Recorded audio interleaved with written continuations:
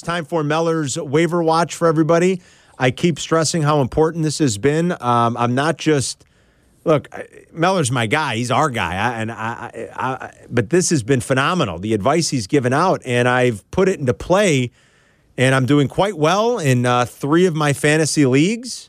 And a lot of it is because, look, we've all dealt with whether it's COVID or just all the injuries, whatever. You know, you got big players in and out of your lineup, and you've had to kind of piecemeal it together. And taking Meller's advice each and every week has really helped me, I got to say. So the advice has been good. He's here again going into week 9 to tell everybody who to be looking for on the waiver this week. Meller, I turn it over to you. All right, so first thing maybe to mention here, if you're not aware, the Packers who play on Thursday night, A.J. Dillon has been ruled out because he's been placed on the COVID-19 list, but Jamal Williams has also been ruled out because he was in close contact with A.J. Dillon. Now, he hasn't tested positive yet, but he has been removed from Thursday's game. They're hoping to get Aaron Jones back, but that's not for sure yet. So, honestly, so who you turn to?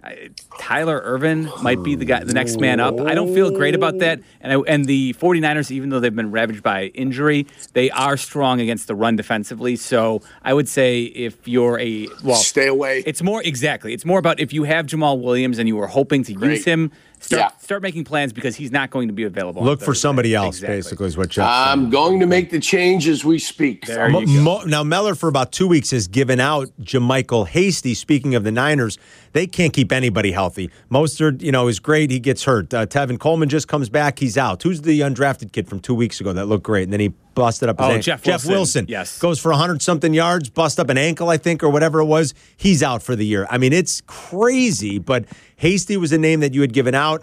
Is he gone now in most leagues, Mel? He's gone in over 50% of leagues, but he's still available right now in 38% of ESPN leagues. So, that's more than a third. So he might be available in your league. He's worth going to check out for sure, especially because they are playing on Thursday night against the Packers' run defense, which is not as stingy as the Aaron Jones officially out for this one. Oh, boy. So how about that? All right. So maybe make your Tyler Ervin plans. Oh, good luck to you. Also, let's say Damian Harris. He's available in 55% of leagues. Now, he ran for I'm blanking. I thought I had it written down here. He went for hang on, I can get it for you. Sorry. He went this week for 102 yards on 16 carries. Now, he did that in only 20 snaps. So basically, when he's on the field, they're giving him the ball. He's not really an option in the passing game. Yeah. That's still where Rex Burkhead and James White are used predominantly. So if you're in a PPR format, he's much less valuable. He had a $102. He had a $102 and a touchdown. That's a good game. And they're playing the Jets this week. Right. So if he's available, you need to go out and get him. But I will say he's more valuable in non-PPR formats because he's not going to catch the ball, it doesn't seem like. Good advice. Non-PPR, look for Damian Williams. Zach Moss stepped in and was finally productive for the Bills this past week. He scored a couple of touchdowns. He had 14 carries for 81 yards. Devin Singletary, though, is still in the mix. So don't just, I think Moss is worth picking up, but you may want to be slow to starting him if you have other options. That's a kick in the seat. I mean, Singletary hasn't been great this year. He finally pops for like 90 yards, and they get 3 rushing touchdowns. It's from the backup running back and the quarterback. Exactly. That's fantasy for you sometimes, right? Yeah. The little guys. So drive you crazy. Oh my God. But if you're hurting for a running back and you need some help, Zach Moss is available there. He's currently available in 57% of leagues. Okay, pretty good. I would say here's a guy who's widely available, and I still think he's a strong add right now. Gus Edwards for the Ravens. I think I might have mentioned him the last couple weeks. I think you did. I picked him up and put him on my bench and used him last week. There you go. Yeah. See, 16 carries for 87 yards and a touchdown. Take that. Oh, by the way, he actually left the game for a period of time with an injury, but he did return. Right. He's basically now in a split with J.K. Dobbins. Dobbins looked very explosive. He went over 100 yards this past week. If he's available in your league, go grab Dobbins. He's the priority above Edwards, but I think Dobbins is gone in more leagues than Edwards is right now. I would think so. Jordan Wilkins. Available in 99% of leagues. He had 20 carries for 89 yards. He caught one for 24 yards and scored a touchdown. I don't know what the hell's going on in the Colts backfield. Either do I. It's killing me. I need Jonathan Taylor, not Jordan Wilkins, to be getting those points. Damn it. Merck, I thought your buddy Jonathan Taylor was going to represent. He had 11 carries for 22 yards last week. Not a good Come week. on, That's it's killing pitiful. me, Merck. What was he been hanging around campus too I don't much? know. You got the I COVID don't or know. what? I mean, God. Speaking of that, Wisconsin canceled. Wisconsin Purdue is canceled. Everybody, that's true. That is breaking in this hour. No Wisconsin. Boy, what will I do Saturday? All right, smart guy. Oh my God, what am I gonna do? Oh. So Jordan Wilkins, he's worth adding, but again, I don't feel comfortable starting him until I see that he is the predominant back in the backfield for a couple weeks in a row, because I do think that Jonathan Taylor is more talented and will probably see more carries. But again, I'm not the guy who's calling the plays, so we'll have to see what Frank Reich decides to do for a second week here before I start just Jordan Wilkins. Yeah. DJ Dallas, I know DJ Yurko. Dallas. There's another Yeah, one Meller pick gave him up. out, and Yurko picked him up, and it worked. Yep, thank heavens.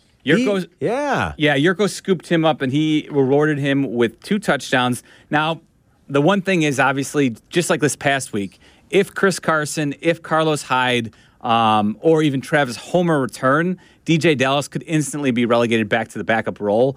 But he did score 2 touchdowns. It wasn't very productive, though. He had 41 yards on 18 carries, and he only had 17 receiving yards on 5 catches. So they were literally dumping the ball off, and he was falling down. So they're against Buffalo. Buffalo has not been very good this year defensively. So if he's the starter, he's worth using. But again, that's basically because you're hoping he falls into the end zone for a Got touchdown. it. All right. And finally, if you are a George Kittle owner, Yeah, boy. Now he's out. What? And now Garoppolo's out. They're saying like 6 weeks, right? well, and Yeah. Kittle's worse. And so Kittle's Eight, the worst 9 even? weeks. Kittle's eight Yeah. weeks, and that could very well be the season, because if the Niners are out of the playoff, That's brutal. mix, they're not going to rush him back. Boy, they're decimated by injury. Your best bet, believe it or not, and this is understandably, he's always getting injured. But if Jordan Reed, as Oh long my as he's healthy, God. as long as he's healthy, and he's slated to return, he was back at practice last week. Oh my he's God. slated to return for the 49ers from injured reserve.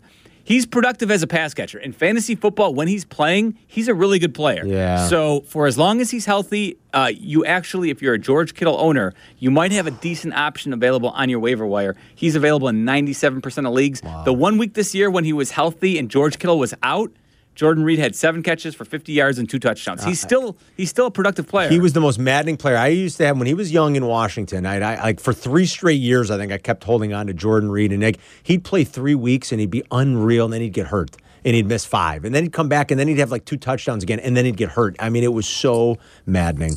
So there it is, everybody. The waiver watch every Tuesday as the waiver wires open across fantasy football from Midway Jeff Meller. He's got his fantasy show every Sunday morning, 8 until 9. Here on ESPN 1000, where he does take your calls and tell you who to play and who to sit. He also does that with Captain Jay Hood on Thursdays. Our segment's just a little bit different. And then, of course, he's got post-game with Howard after every Bears game.